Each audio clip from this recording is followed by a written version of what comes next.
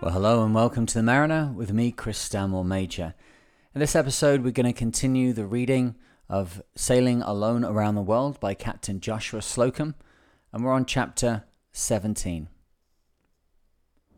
On the 16th of September, after 8 restful days at Rodriguez, the mid-ocean land of plenty, I set sail and on the 19th arrived at Mauritius, anchoring at Quarantine about noon.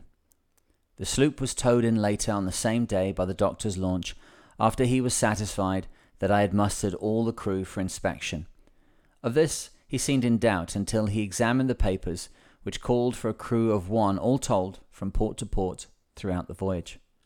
Then, finding that I had been well enough to come thus far alone, he gave me pratique without further ado. There was still another official visit for the Spray to pass farther in the harbour. The governor of Rodriguez, who had most kindly given me, besides a regular mail, private letters of introduction to friends, told me I should meet, first of all, Mr. Jenkins of the Postal Service, a good man. "How do you do, Mr. Jenkins?" cried I, as his boat swung alongside. "You don't know me," he said. "Why not?" I replied. "From where is the sloop?" "From around the world," I again replied, very solemnly. "And alone?" "Yes, why not?" "And you know me?" 3,000 years ago," cried I, "when you and I had a warmer job than we have now." Even this was hot. "You were then Jenkinson, but if you have changed your name, I don't blame you for that." Mr. Jenkins, forbearing soul, entered into the spirit of the jest, which served the Spray a good turn, for on the strength of this tale it got out that if any one should go aboard after dark, the devil would get him at once. And so I could leave the Spray without the fear of her being robbed at night. The cabin, to be sure, was broken into, but it was done in daylight, and the thieves got no more than a box of smoked herrings before Tom Ledson, one of the port officials, caught them red-handed, as it were, and sent them to jail. This was discouraging to pilferers, for they feared Ledson more than they feared Satan himself. Even Mahmoud Haji Ayub, who was the day watchman on board, till an empty box fell over in the cabin and frightened him out of his wits, could not be hired to watch nights, or even till the sun went down. "Sahib," he cried, "there is no need of it," and what he said was perfectly true. At Mauritius, where I drew a long breath, the Spray rested her wings, it being the season of fine weather. The hardships of the voyage, if there had been any, were now computed by officers of experience as 9/10 finished, and yet somehow I could not forget that the United States was still a long way off. The kind people of Mauritius, to make me richer and happier, rigged up the opera house, which they named the ship's Pantai. All decks had no bottom with this ship, but she was as stiff as a church. They gave me free use of it while I talked over the Spray's adventures. His Honour the Mayor introduced me to His Excellency the Governor from the poop deck of the Pantai. In this way, I was also introduced again to our good consul, General John P. Campbell, who had already introduced me to His Excellency. I was becoming well acquainted, and was in for it now to sail the voyage over again. How I got through the story I hardly know. It was a hot night, and I could have choked the tailor who made the coat I wore for the occasion. The kind governor saw that I had done my part trying to rig like a man ashore, and he invited me to the government house at Reduit, where I found myself among friends. It was winter still off stormy Cape of Good Hope, but the storms might whistle there. I had determined to see it out in milder Mauritius, visiting Rose Hill, Kuripipi, and other places on the island. I spent a day with the elder Mr. Roberts, father of Governor Roberts of Rodriguez, and with his friends, the very Reverend Fathers O'Loughlin and McCarthy. Returning to the Spray by way of the great flower conservatory near Mocha, the proprietor, having only that morning discovered a new and hardy plant, to my great honour, named it Slocum, which he said Latinized it at once, saving him some trouble on the twist of a word, and the good botanist seemed pleased that I had come. How different things are in different countries. In Boston, Massachusetts, at that time, a gentleman, so I was told, paid $30,000 to have a flower named after his wife, and it was not a big flower either, while Slocum, which came without the asking, was bigger than a mangel wurzel. I was royally entertained at Mocha, as well as at Reduit and other places, once by 7 young ladies to whom I spoke of my inability to return their hospitality, except in my own poor way of taking them on a sail in the sloop, The very thing, they all cried. Then please name the time, I said, as meek as Moses. Tomorrow, they all cried. And auntie, we may go, mayn't we? And we'll be really good for a whole week afterward, auntie. Say yes, auntie dear. All this after saying tomorrow, for girls in Mauritius are, after all, the same as our girls in America, and their dear aunt said, me too, about the same as any really good aunt might say in my own country. I was then in a quandary, it having recurred to me that on the very tomorrow I was to dine with the harbour master, Captain Wilson. However, I said to myself, the Spray will run out quickly into rough seas. These young ladies will have mal de mer and a good time, and I'll get in early enough to be at the dinner, after all. But not a bit of it. We sailed almost out of sight of Mauritius, and they just stood up and laughed at seas tumbling aboard, while I was at the helm making the worst weather of it I could, and spinning yarns to the aunt about sea serpents and whales. But she, dear lady, when I had finished with stories of monsters, only hinted at a basket of provisions they had brought along, enough to last a week, for I had told them about my wretched steward. The more the Spray tried to make these young ladies seasick, the more they all clapped their hands and said how lovely it is, and how beautifully she skims over the sea, and how beautiful our island appears from the distance. And they still cried, go on! We are 15 miles or more at sea before they ceased their eager cry, go on. Then the sloop swung round, I still hoping to be back at Port Louis in time to keep my appointment. The Spray reached the island quickly and flew along the coast fast enough, but I made a mistake in steering along the coast on the way home, for as we came abreast of Tombo Bay, it enchanted my crew. Oh, let's anchor here, they cried. To this no sailor in the world would have said nay. The sloop came to anchor 10 minutes later, as they wished, and a young man on the cliff abreast waved his hat, cried, Viva la Spray! My passengers said, Auntie, mayn't we have a swim in the surf along the shore? Just then the harbour master's launch hove in sight, coming out to meet us, but it was not too late to get the sloop into Port Louis that night. The launch was in time, however, to land my fair crew for a swim, but they were determined not to desert the ship. Meanwhile, I prepared a roof for the night on deck with the sails, and a Bengali manservant arranged for the evening meal. That night the Spray rode in Tombo Bay with her precious freight. Next morning, bright and early, even before the stars were gone, I awoke to hear praying on deck. The port officer's launch reappeared later in the morning, this time with Captain Wilson himself on board, to try his luck in getting the Spray into port, for he had heard of our predicament. It was worth something to hear a friend tell afterward how earnestly the good harbour master of Mauritius said, I'll find the Spray and I'll get her into port. A merry crew he discovered on her. They could hoist sails like old tars, and could trim them too. They could tell all about the ship's hoods, and one should have seen them clap a bonnet on the jib. Like the deepest of deep-water sailors, they could heave the lead, and, as I hope to see Mauritius again, any of them could have put the sloop in stays. No ship ever had a fairer crew. The voyage was the event of Port Louis. Such a thing as young ladies sailing about the harbour, even, was almost unheard of before. While at Mauritius, the Spray was tendered the use of the military dock free of charge, and was thoroughly refitted by the port authorities. My sincere gratitude is also due other friends for many things needful for the voyage put on board, including bags of sugar from some of the most famous old plantations. The favourable season now set in, and thus, well equipped, on the 26th of October, the Spray put to sea. As I sailed before a light wind, the island receded slowly, and on the following day I could still see the Poos Mountain near Mocha.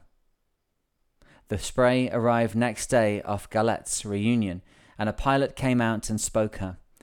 I handed him a Mauritius paper and continued on my voyage, for rollers were running heavily at the time, and it was not practicable to make a landing. From Reunion, I shaped a course direct for Cape St. Mary, Madagascar. The sloop was now drawing near the limits of the trade wind, and the strong breeze that had carried her with free sheets the many thousands of miles from Sandy Cape, Australia, fell lighter each day until October 30th, when it was altogether calm, and a motionless sea held her in a hushed world. I furled the sails at evening, sat down on deck, and enjoyed the vast stillness of the night. October 31st, a light east-northeast breeze sprang up, and the sloop passed Cape St. Mary about noon. On the 6th, 7th, 8th, and 9th of December, in the Mozambique Channel, she experienced a hard gale of wind from the southwest. Here, the Spray suffered as much as she did anywhere except off Cape Horn. The thunder and lightning preceded this gale were very heavy. From this point until the sloop arrived off the coast of Africa, she encountered a succession of gales of wind which drove her about in many directions, but on the 17th of November, she arrived at Port Natal. This delightful place is the commercial centre of the Garden Colony, Durban itself, the city, being the continuation of a garden. The signalman from the Bluff station reported the Spray 15 miles off. The wind was freshening, and when she was within 8 miles, he said, "The Spray is shortening sail. The mainsail was reefed and set in 10 minutes. One man is doing all the work." This item of news was printed 3 minutes later in a Durban morning journal, which was handed to me when I arrived in port. I could not verify the time it had taken to reef the sail, for as I have already said, the minute hand of my timepiece was gone. I only knew that I reefed as quickly as I could. The same paper, commenting on the voyage, said, "Judging from the stormy weather which has prevailed off this coast during the past few weeks, the Spray must have had a very stormy voyage from Mauritius to Natal. Doubtless the weather would have been called stormy by sailors in any ship, but it caused the Spray no more inconvenience than the delay natural to headwinds generally." The question of how I sailed the sloop alone, often asked, is best answered perhaps by a Durban newspaper. I would shrink from repeating the editor's words, but for the reason that undue estimates have been made of the amount of skill and energy required to sail a sloop of even the Spray's small tonnage. I heard a man who called himself a sailor say that it would require 3 men to do what it was claimed. That I did alone, and what I found perfectly easy to do over and over again, and I have heard that others have made similar nonsensical remarks, adding that I would work myself to death. But here is what the Durban paper said. As briefly noted yesterday, the Spray, with a crew of 1 man, arrived at this port yesterday afternoon on her cruise around the world. The Spray made quite an auspicious entrance to Natal. Her commander sailed his craft right up the channel, past the main wharf, and dropped his anchor near the old Forerunner in the creek before anyone had a chance to get on board. The Spray was naturally an object of great curiosity to the Point people, and her arrival was witnessed by a large crowd. The skillful manner in which Captain Slocum steered his craft about the vessels which were occupying the waterway was a treat to witness. The Spray was not sailing in among greenhorns when she came to Natal. When she arrived off the port, the pilot's ship, a fine, able steam tug, came out to meet her and led the way in across the bar, for it was blowing a smart gale and was too rough for the sloop to be towed with safety. The trick of going in I learned by watching the steamer. It was simply to keep on the windward side of the channel and take the comber's end on. I found that Durban supported 2 yacht clubs, both of them full of enterprise. I met all the members of both clubs and sailed in the crack yacht Florence of the Royal Natal with Captain Spradbrow and the Right Honourable Harry Escombe, Premier of the colony. The yacht's centreboard ploughed furrows through the mud banks, which, according to Mr. Escombe, Spradbrow afterward planted with potatoes. The Florence, however, won races while she still tilled the skipper's land. After our sail on the Florence, Mr. Escombe offered to sail the Spray round the Cape of Good Hope for me and hinted at his famous cribbage board to while away the hours. Spradbrow in retort warned me of it. Said he, "You will be played out of the sloop before you could round the Cape." By others it was not thought probable that the Premier of Natal would play cribbage off the Cape of Good Hope to win even the Spray. It was a matter of no small pride to me in South Africa to find that American humour was never at a discount, and one of the best American stories I ever heard was told by the Premier. At Hotel Royal one day, dining with Colonel Saunderson MP, his son, and Lieutenant Tipping, I met Mr. Stanley. The great explorer was just from Pretoria and had already as good as flayed President Kruger with his trenchant pen. But that did not signify, for everybody was a whack at Paul, and no one in the world seems to stand by the joke better than he, not even the Sultan of Turkey himself. The Colonel introduced me to the explorer, and I hauled close to the wind to go slow, for Mr. Stanley was a nautical man once himself, on the Nyanza, I think, and of course my desire was to appear in the best light before a man of his experience. He looked me over carefully and said, "What an example of patience! Patience is all that is required, I ventured to reply. He then asked if my vessel had watertight compartments. I explained that she was all watertight and all compartment. What if she should strike a rock? He asked. Compartments would not save her if she should hit the rocks lying along her course, said I, adding, she must be kept away from the rocks. After a considerable pause, Mr. Stanley asked, what if a swordfish should pierce her hull with its sword? Of course, I had thought of that at one of the dangers of the sea and also of the chance of being struck by lightning. In the case of the swordfish, I ventured to say that the first thing would be to secure the sword. The Colonel invited me to dine with the party on the following day, that we might go further into this matter, and so I had the pleasure of meeting Mr. Stanley a second time, but got no more hints in navigation from the famous explorer. It sounds odd to hear scholars and statesmen say the world is flat, but it is a fact that 3 Boers, favoured by the opinion of President Kruger, prepared a work to support that contention. While I was at Durban, they came from Pretoria to obtain data from me, and they seemed annoyed when I told them that they could not prove it by my experience. With the advice to call me up some ghost of the Dark Ages for research, I went ashore and left these 3 wise men poring over the Spray's track on a chart of the world, which, however, proved nothing to them, for it was on Mercator's projection, and behold, it was flat. The next morning I met one of the party in a clergyman's garb, carrying a large Bible, not different from the one I had read. He tackled me, saying, if you respect the word of God, you must admit that the world is flat. If the word of God stands on a flat world, I began. What? Cried he, losing himself in a passion and making as if he would run me through with an assegai. What? He shouted in astonishment and rage, while I jumped aside to dodge the imaginary weapon. Had this good but misguided fanatic been armed with a real weapon, the crew of the Spray would have died a martyr there and then. The next day, seeing him across the street, I bowed and made curves with my hands. He responded with a level, swimming movement of his hands, meaning the world is flat. A pamphlet by these Transvaal geographers, made up of arguments from sources high and low to prove their theory, was mailed to me before I sailed from Africa on my last stretch around the globe. While I feebly portray the ignorance of these learned men, I have great admiration for their physical manhood. Much that I first saw and last of the Transvaal and the Boers was admirable. It is well known that they are the hardest of fighters, and as generous to the fallen as they are brave before the foe. Real, stubborn bigotry with them is only found among old fogies, and will die a natural death, and that, too, perhaps long before we ourselves are entirely free from bigotry. Education in the Transvaal is by no means neglected, English as well as Dutch being taught to all that can afford both. But the tariff duty on English school books is heavy, and from necessity the poorer people stick to the Transvaal Dutch, and their world is flat, just as in Samoa and other islands a mistaken policy has kept the natives down to Kanaka.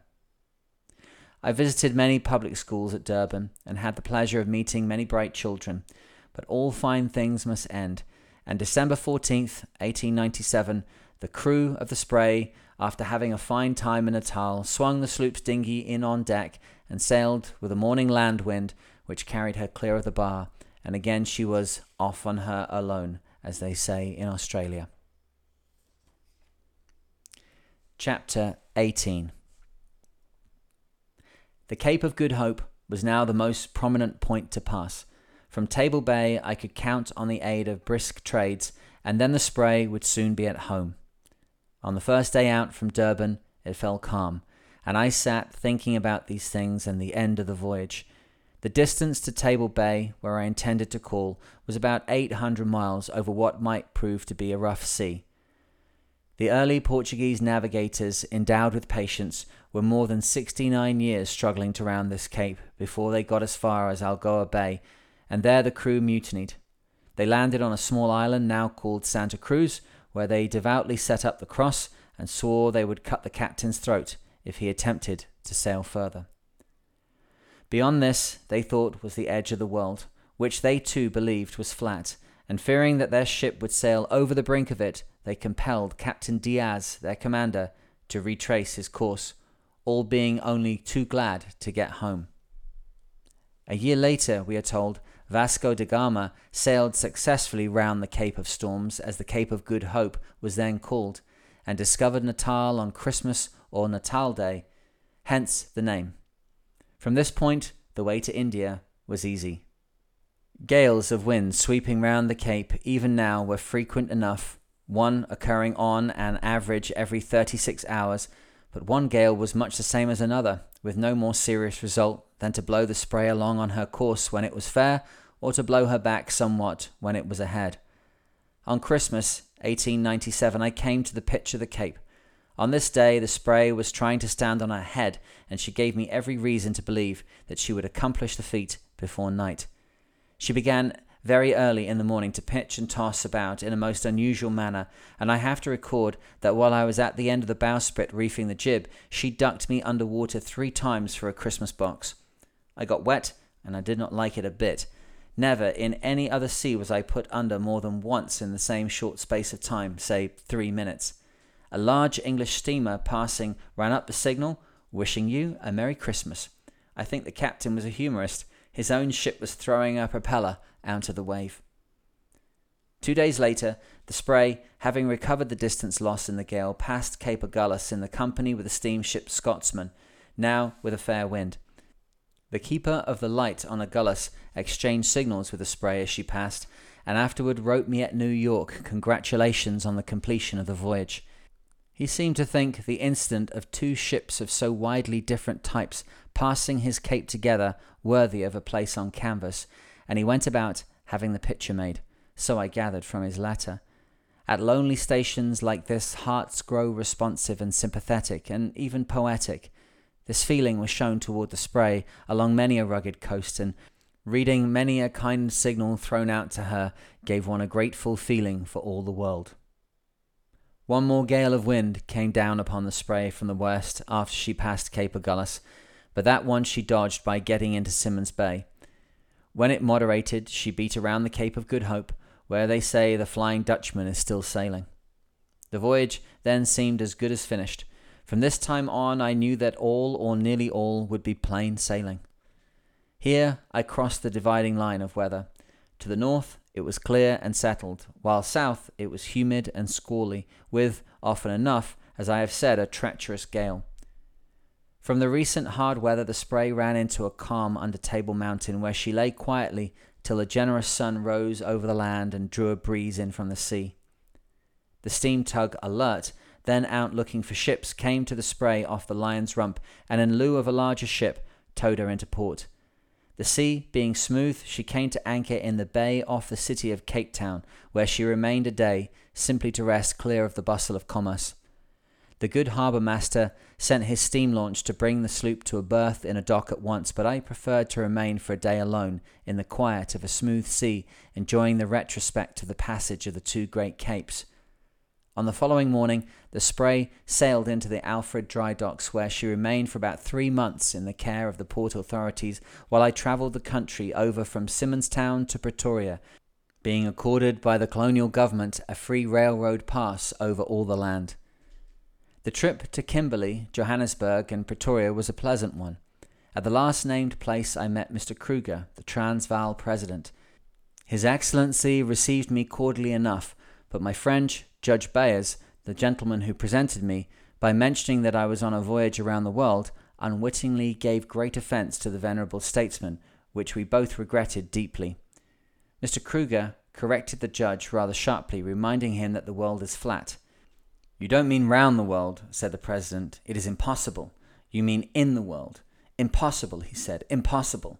And not another word did he utter, either to the judge or to me. The judge looked at me, and I looked at the judge, who should have known his ground, so to speak, and Mr. Kruger glowered at us both. My friend the judge seemed embarrassed, but I was delighted. The incident pleased me more than anything else that could have happened. It was a nugget of information quarried out of Paul, some of whose sayings are famous. Of the English, he said, they took first my coat and then my trousers. He also said, dynamite is the cornerstone of the South African Republic. Only unthinking people call President Kruger dull. Soon after my arrival at the Cape, Mr. Kruger's friend Colonel Saunderson, who had arrived from Durban some time before, invited me to Newlands Vineyard, where I met many agreeable people. His Excellency Sir Alfred Milner, the governor, found time to come aboard with a party. The governor, after making a survey of the deck, found a seat on a box in my cabin. Lady Muriel sat on a keg, and Lady Saunderson sat by the skipper at the wheel, while the colonel, with his kodak, away in the dinghy, took snapshots of the sloop and her distinguished visitors. Dr. David Gill, Astronomer Royal, who was of the party, invited me the next day to the famous Cape Observatory. An hour with Dr. Gill was an hour among the stars. His discoveries in stellar photography are well known. He showed me the great astronomical clock of the observatory, and I showed him the tin clock on the Spray, and we went over the subject of standard time at sea and how it was found from the deck of the little sloop without the aid of a clock of any kind. Later it was advertised that Dr. Gill would preside at a talk about the voyage of the Spray. That alone secured me a full house. The hall was packed, and many were not able to get in. This success brought me sufficient money for all my needs in port and for the homeward voyage. After visiting Kimberley and Pretoria and finding the Spray all right in the docks, I returned to Worcester and Wellington, towns famous for colleges and seminaries, past coming in, still travelling as the guest of the colony. The ladies of all these institutions of learning wished to know how one might sail round the world alone, which I thought augured of sailing mistresses in the future instead of sailing masters. It will come to that yet if we menfolk keep on saying we can't. On the plains of Africa, I passed through hundreds of miles of rich but still barren land, save for scrub bushes on which herds of sheep were browsing. The bushes grew about the length of a sheep apart, and they, I thought, were rather long of body, and there was still room for all. My longing for a foothold on land seized upon me here, where so much of it lay waste, but instead of remaining to plant forests and reclaim vegetation, I returned again to the Spray at the Alfred Docks, where I found her waiting for me with everything in order, exactly as I had left her. I have often been asked how it was that my vessel and my appurtenances were not stolen in the various ports where I left her for days together without a watchman in charge. This is just how it was. The Spray seldom fell among thieves. At the Keeling Islands, at Rodriguez, and at many such places, a wisp of coconut fibre in the door latch to indicate that the owner was away secured the goods against even a longing glance. But when I came to a great island nearer home, stout locks were needed. The first night in port, things which I had always left uncovered disappeared, as if the deck on which they were stowed had been swept by a sea. A pleasant visit from Admiral Sir Harry Rawlinson of the Royal Navy and his family brought to an end the Spray's social relations with the Cape of Good Hope. The Admiral, then commanding the South African squadron and now in command of the great Channel Fleet, evinced the greatest interest in the diminutive Spray and her behaviour off Cape Horn, where he was not an entire stranger. I have to admit that I was delighted with the trend of Admiral Rawlinson's questions, and that I profited by some of his suggestions, notwithstanding the wide difference in our respective commands. On March 26th, 1898, the Spray sailed from South Africa, the land of distances and pure air, where she had spent a pleasant and profitable time. The steam tug Tigra towed her to the sea from her wonted berth at the Alfred Docks, giving her a good offing. The light morning breeze, which scantily filled her sails when the tug let go the tow-line, soon died away altogether, and left her riding over a heavy swell in full view of Table Mountain and the high peaks of the Cape of Good Hope. For a while, the grand scenery served to relieve the monotony. One of the old circumnavigators, Sir Francis Drake, I think, when he first saw this magnificent pile, sang, "'Tis the fairest thing and the grandest cape I've seen in the whole circumference of the earth." The view was certainly fine, but one has no wish to linger long to look in a calm at anything, and I was glad to note finally the short heaving sea, precursor of the wind which followed on the second day. Seals, playing about the Spray all day before the breeze came, looked with large eyes when, at evening, she sat no longer like a lazy bird with folded wings. They parted company now, and the Spray soon sailed the highest peaks of the mountains out of sight, and the world changed from a mere panoramic view to the light of a homeward bound voyage. porpoises and dolphins, and such other fishes as did not mind making 150 miles a day were her companions now for several days. The wind was from the southeast. This suited the Spray well, and she ran along steadily at her best speed while I dipped into the new books given me at the Cape, reading day and night. March 30th was for me a fast day in honour of them. I read on, oblivious of hunger or wind or sea, thinking that all was going well, when suddenly a comber rolled over the stern and slooped saucily into the cabin, wetting the very book I was reading. Evidently, it was time to put in a reef, that she might not wallow on her course. March 31st, the fresh southeast wind had come to stay. The Spray was running under a single reefed mainsail, a whole jib and a flying jib set on the Vailima bamboo, while I was reading Stevenson's delightful Inland Voyage. The sloop was again doing her work smoothly, hardly rolling at all, but just leaping along among the white horses, 1,000 gambolling porpoises keeping her company on all sides. She was again among her old friends, the flying fish, interesting denizens of the sea.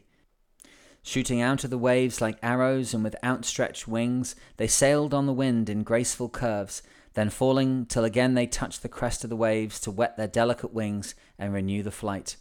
They made merry the livelong day.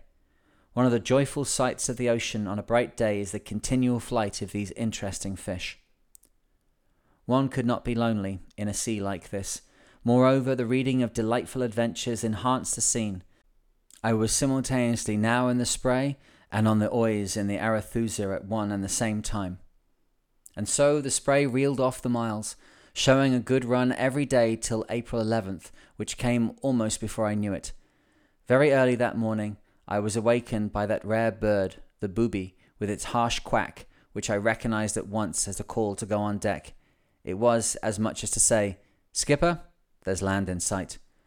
I tumbled out quickly, and sure enough, away ahead in the dim twilight, about 20 miles off, was St. Helena. My first impulse was to call out, "Oh, what a speck in the sea!" It is in reality 9 miles in length and 2,823 feet in height.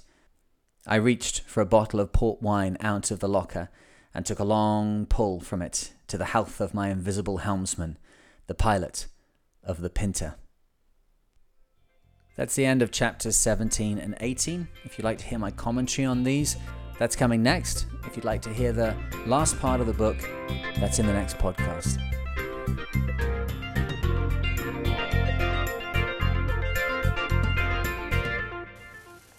Well, hello and welcome to The Mariner with me, Chris Stanmore Major, and we are out again today doing a field report.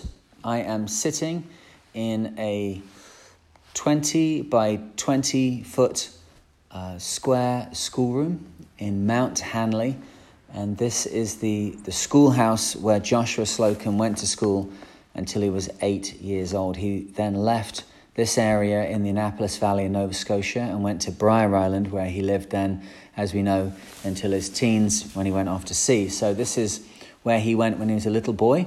The room has been set up now as a museum, so there's all sorts of things in here that wouldn't been here at the time, but I think they do a good job of giving us a feel for the life that would have been around a schoolhouse. There's spinning wheels and singer sewing tables and woven baskets and little ink wells and all sorts of things that would be of that time. In the center of the schoolhouse is a beautiful, is it kind of like a forged iron stove, beautifully ornate, probably the most ornate one I've ever seen, little pot-belly wood stove with a big pipe that goes up about 10 feet and then across the room and out to the chimney. So a great way of heating it up. There are 6 school desks. It's the kind of desk where the seat and the table are made together with an iron frame. The frame goes down either side, and so the bit that I'm sitting on is the back of the bench in front of me, and then the next bench is the back of the seat in front of it. So it's very, very worn is the words that come to mind here. The front edge is very, very rounded, very smooth to the touch, and big chunks of it missing. You know, I guess this schoolhouse was operating in 1850. So we're looking at something that's 170 years old. I don't know if these are the original tables, but I can't really imagine that they were all taken out and then all brought back and put back in and to exactly line up with the marks on the floor. So I think we're looking at the original ones. I'm sitting on the kind of left side at the back. I'm always someone that sits at the back in a classroom. I'm wondering if Slocum did as well, but the ones towards the back are slightly bigger, and then the table sets towards the front are very, very small, and I'm guessing that's where Slocum would have sat when he was little. I see they've also got inkwells in the centre of these tables where you can pop a little inkwell in for the two children sitting here to use, or two or three. It's really, really nice coming in here. It's a wet, nasty day in October in Nova Scotia. The trees are going beautiful golden colours outside, the yellows and reds, and what Nova Scotia and New England are really famous for, this change of the colours in the autumn. So the rain's been coming down this morning, the windows are spotted with it, the wind's blowing outside. It's very sort of atmospheric. It's you want that potbelly stove to be on, and there's a blackboard ahead of me. There's some slates laid out on the table, as I say. It's kind of like a little museum, so they've got it looking a bit like it's operational. So I guess if we're older, we've got our ink and pen, and if we're younger, we maybe just got a slate, and then the teacher's up doing whatever they're doing on the blackboard. It's pretty... I don't think many people are coming here. Let me put it that way. Like, if you're coming to Nova Scotia, that's a very particular thing. If you're going to the Annapolis Valley on the northern shore of Nova Scotia for tourism, that's a very particular thing. And then if you want to go to the Mount Hanley School where Joshua Slocum was a boy, that's very specific. So it's open between 1 and 4, like 3 days of a week. And I think because of COVID, it's been closed for quite a long time. But being Nova Scotia, the key's just hanging outside. We're able to let ourselves in, and I hope we're not breaking any bylaws by doing that. But it would be the first time ever in Nova Scotia if someone was irritated we let ourselves in when the keys hang in here. But there's all sorts of pictures up on the wall, pictures of Queen Victoria, young and old, pictures of the royal family on from those days. And then just in the door as you come in, there's kind of a little table and hutch set up, which has got all sorts of things about Joshua Slocum. I'll just get up and move around a little bit. We can have a see what there is. There's I'm going to put some pictures of this onto my Instagram page. You can have a see what some of these details are. There's a big atlas map thing that pulls down in front of the blackboard at the front of the room. I'm guessing that Slocum was probably taking quite a lot of interest in what that was as a little one. Certainly he was off to sea as quickly as he could, so he had something inside him that wanted to travel. Lots of black and white pictures, and I see here there's a list of teachers of the Mount Hanley School. In the 1860s, it was Mrs. Susan A. Elliott. So maybe she was, or maybe she wasn't his teacher at that time. There's another framed thing here, which is a record of the Halifax explosion, of course, which is the largest non-nuclear explosive event ever in the history of mankind, which happened here in Nova Scotia in the 1800s, where two ships collided in the harbour. One of them was carrying a huge amount of munitions, and the resultant explosion basically levelled the city. I think there was a bit of the foredeck of one of the ships was found like literally miles away, so that was a big event round here. What else we got here? Lots of things about the Confederation of Canada, which happened in 1920s. Before then, of course, it was all separate parts. What else we got in here? There's some nice paintings that have been done more recently by the looks of things, but of nice old scenes of woodsheds and the bay and ships out in the bay and all this kind of stuff. So it's a tapestry of all sorts of different things. Oh, there's something nice here. This is a very, very old map that's hanging down, which is of the Annapolis Valley, but it's from 1860 and showing, I guess, what would have been big farmland at that time. I think the Annapolis Valley, lots of brassicas, cabbage and Brussels sprouts, lots of apples. That would be the major produce. This is farming territory as opposed to the fishing, which is all of what the South Shore, where I come from, is about. So, I see there's blackboards at the back of the classroom as well, so they can keep filling it up with projects and with information. So, yeah, very, very interesting to come here and sort of get a little taste of where Slocum started out. We're just moving now towards the end of reading Slocum book. This is going to be, I'm going to put this in the second to last one. But I thought it was interesting to come over here. It's about an hour and 20 minutes from my house.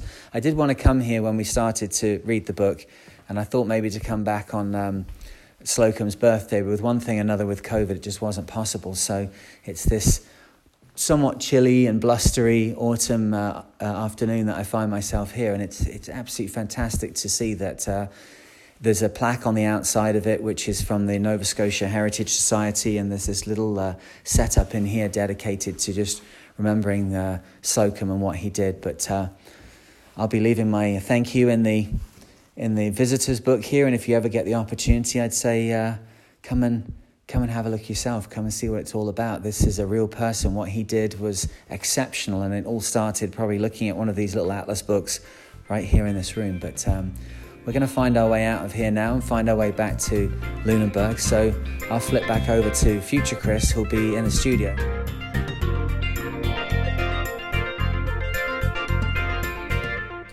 Well, that was me out in Mount Hanley. That was about a month ago now when I was able to get over there, and I thought I'd tag it on to the end of this section. We're getting towards the end of Slocum's Alone Around the World, and many of you have been sending me suggestions for what I might read next. So I have some interesting news for you. I'm not going to do any more commentary on these couple of chapters today.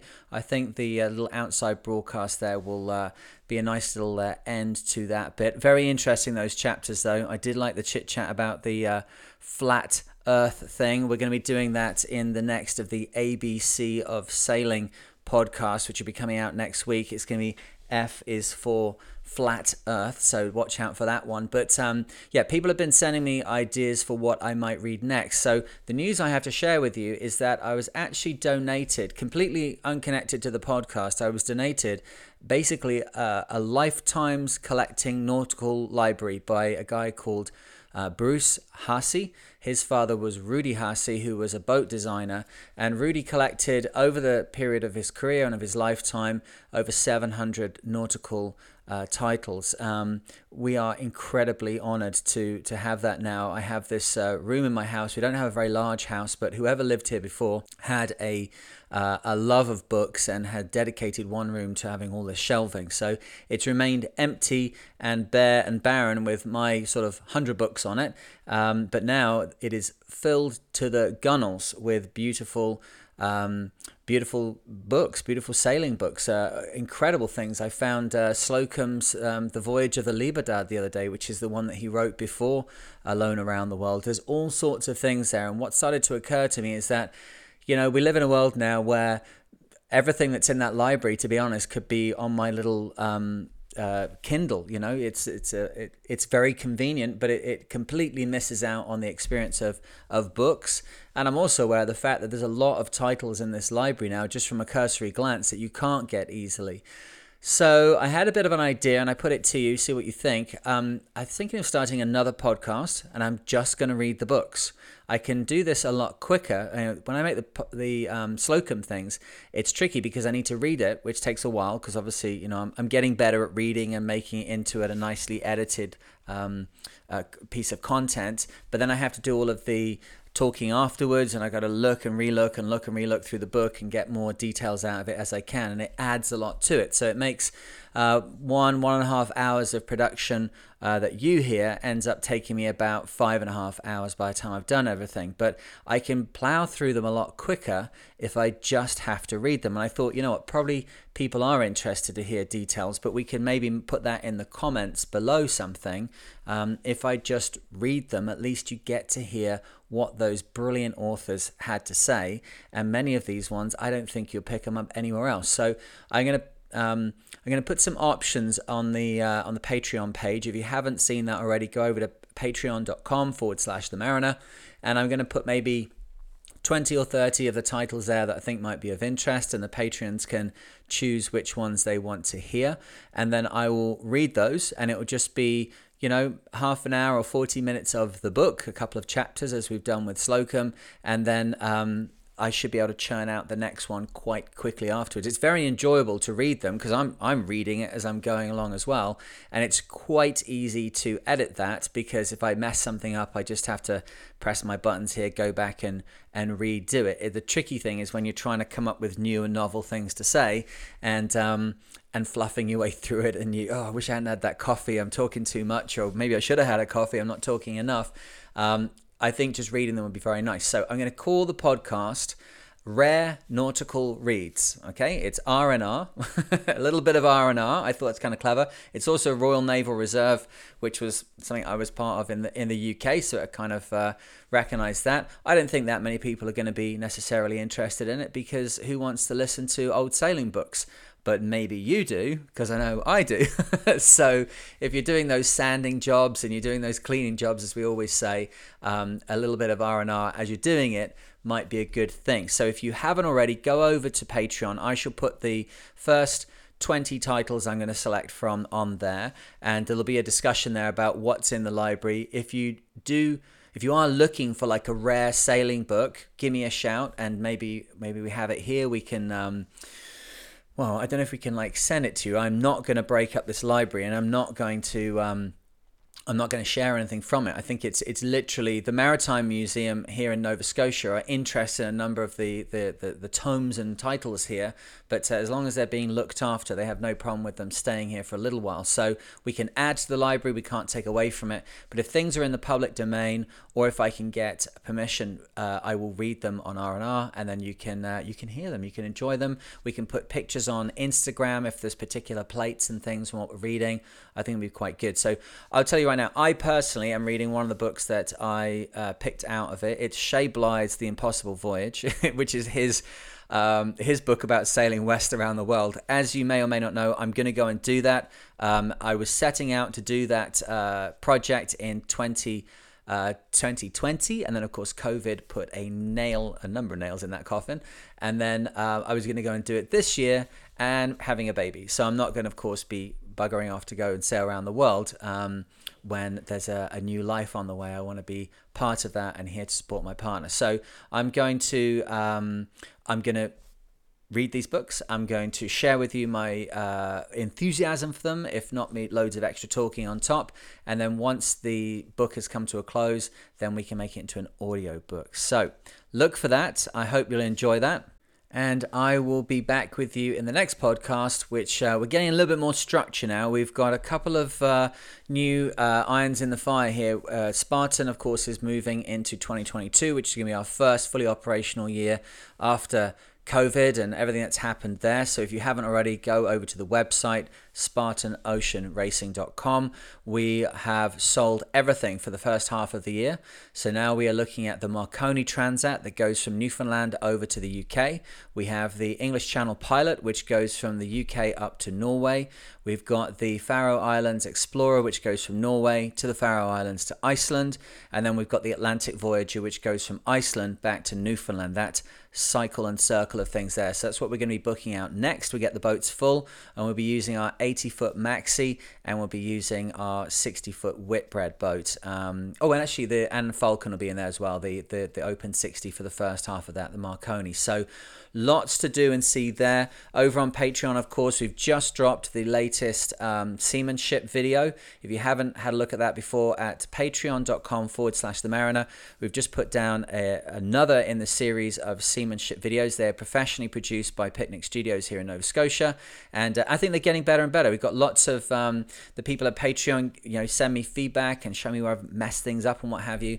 And the idea is that once we've had that kind of beta testing out the way, we'll collate them together into syllabuses, which you can then purchase online and download, and there'll be questions and opportunities to talk to me and all the rest of it. So if you haven't, have a look at that at patreon.com, and you can get your hands on the latest chit chat. It is about head sails. It's about getting head sails up, getting them rolled onto a roller furling system, unfurling them and refurling them, and all of the tips and tricks that I have learned over 300,000 miles that make that easier. So be involved with the community. You can go sailing, you can learn about sailing, or you can hear old sailing books, as well as the podcast that will be coming out. And the next one, I'm looking across at my plan here, which says it's the ABC of sailing on Friday. So yeah, double checking. Yes, it's F is for flat earth. So I'll be referring back to this chapter of Slocum's book because, of course, he's dealing with that guy Kruger, who is a president and still thinks the world is flat, much to Slocum's amusement as he's just sailed around the world. But there we go. That's all for next time. I hope you enjoyed this one, and I will speak to you in the next one. Cheers.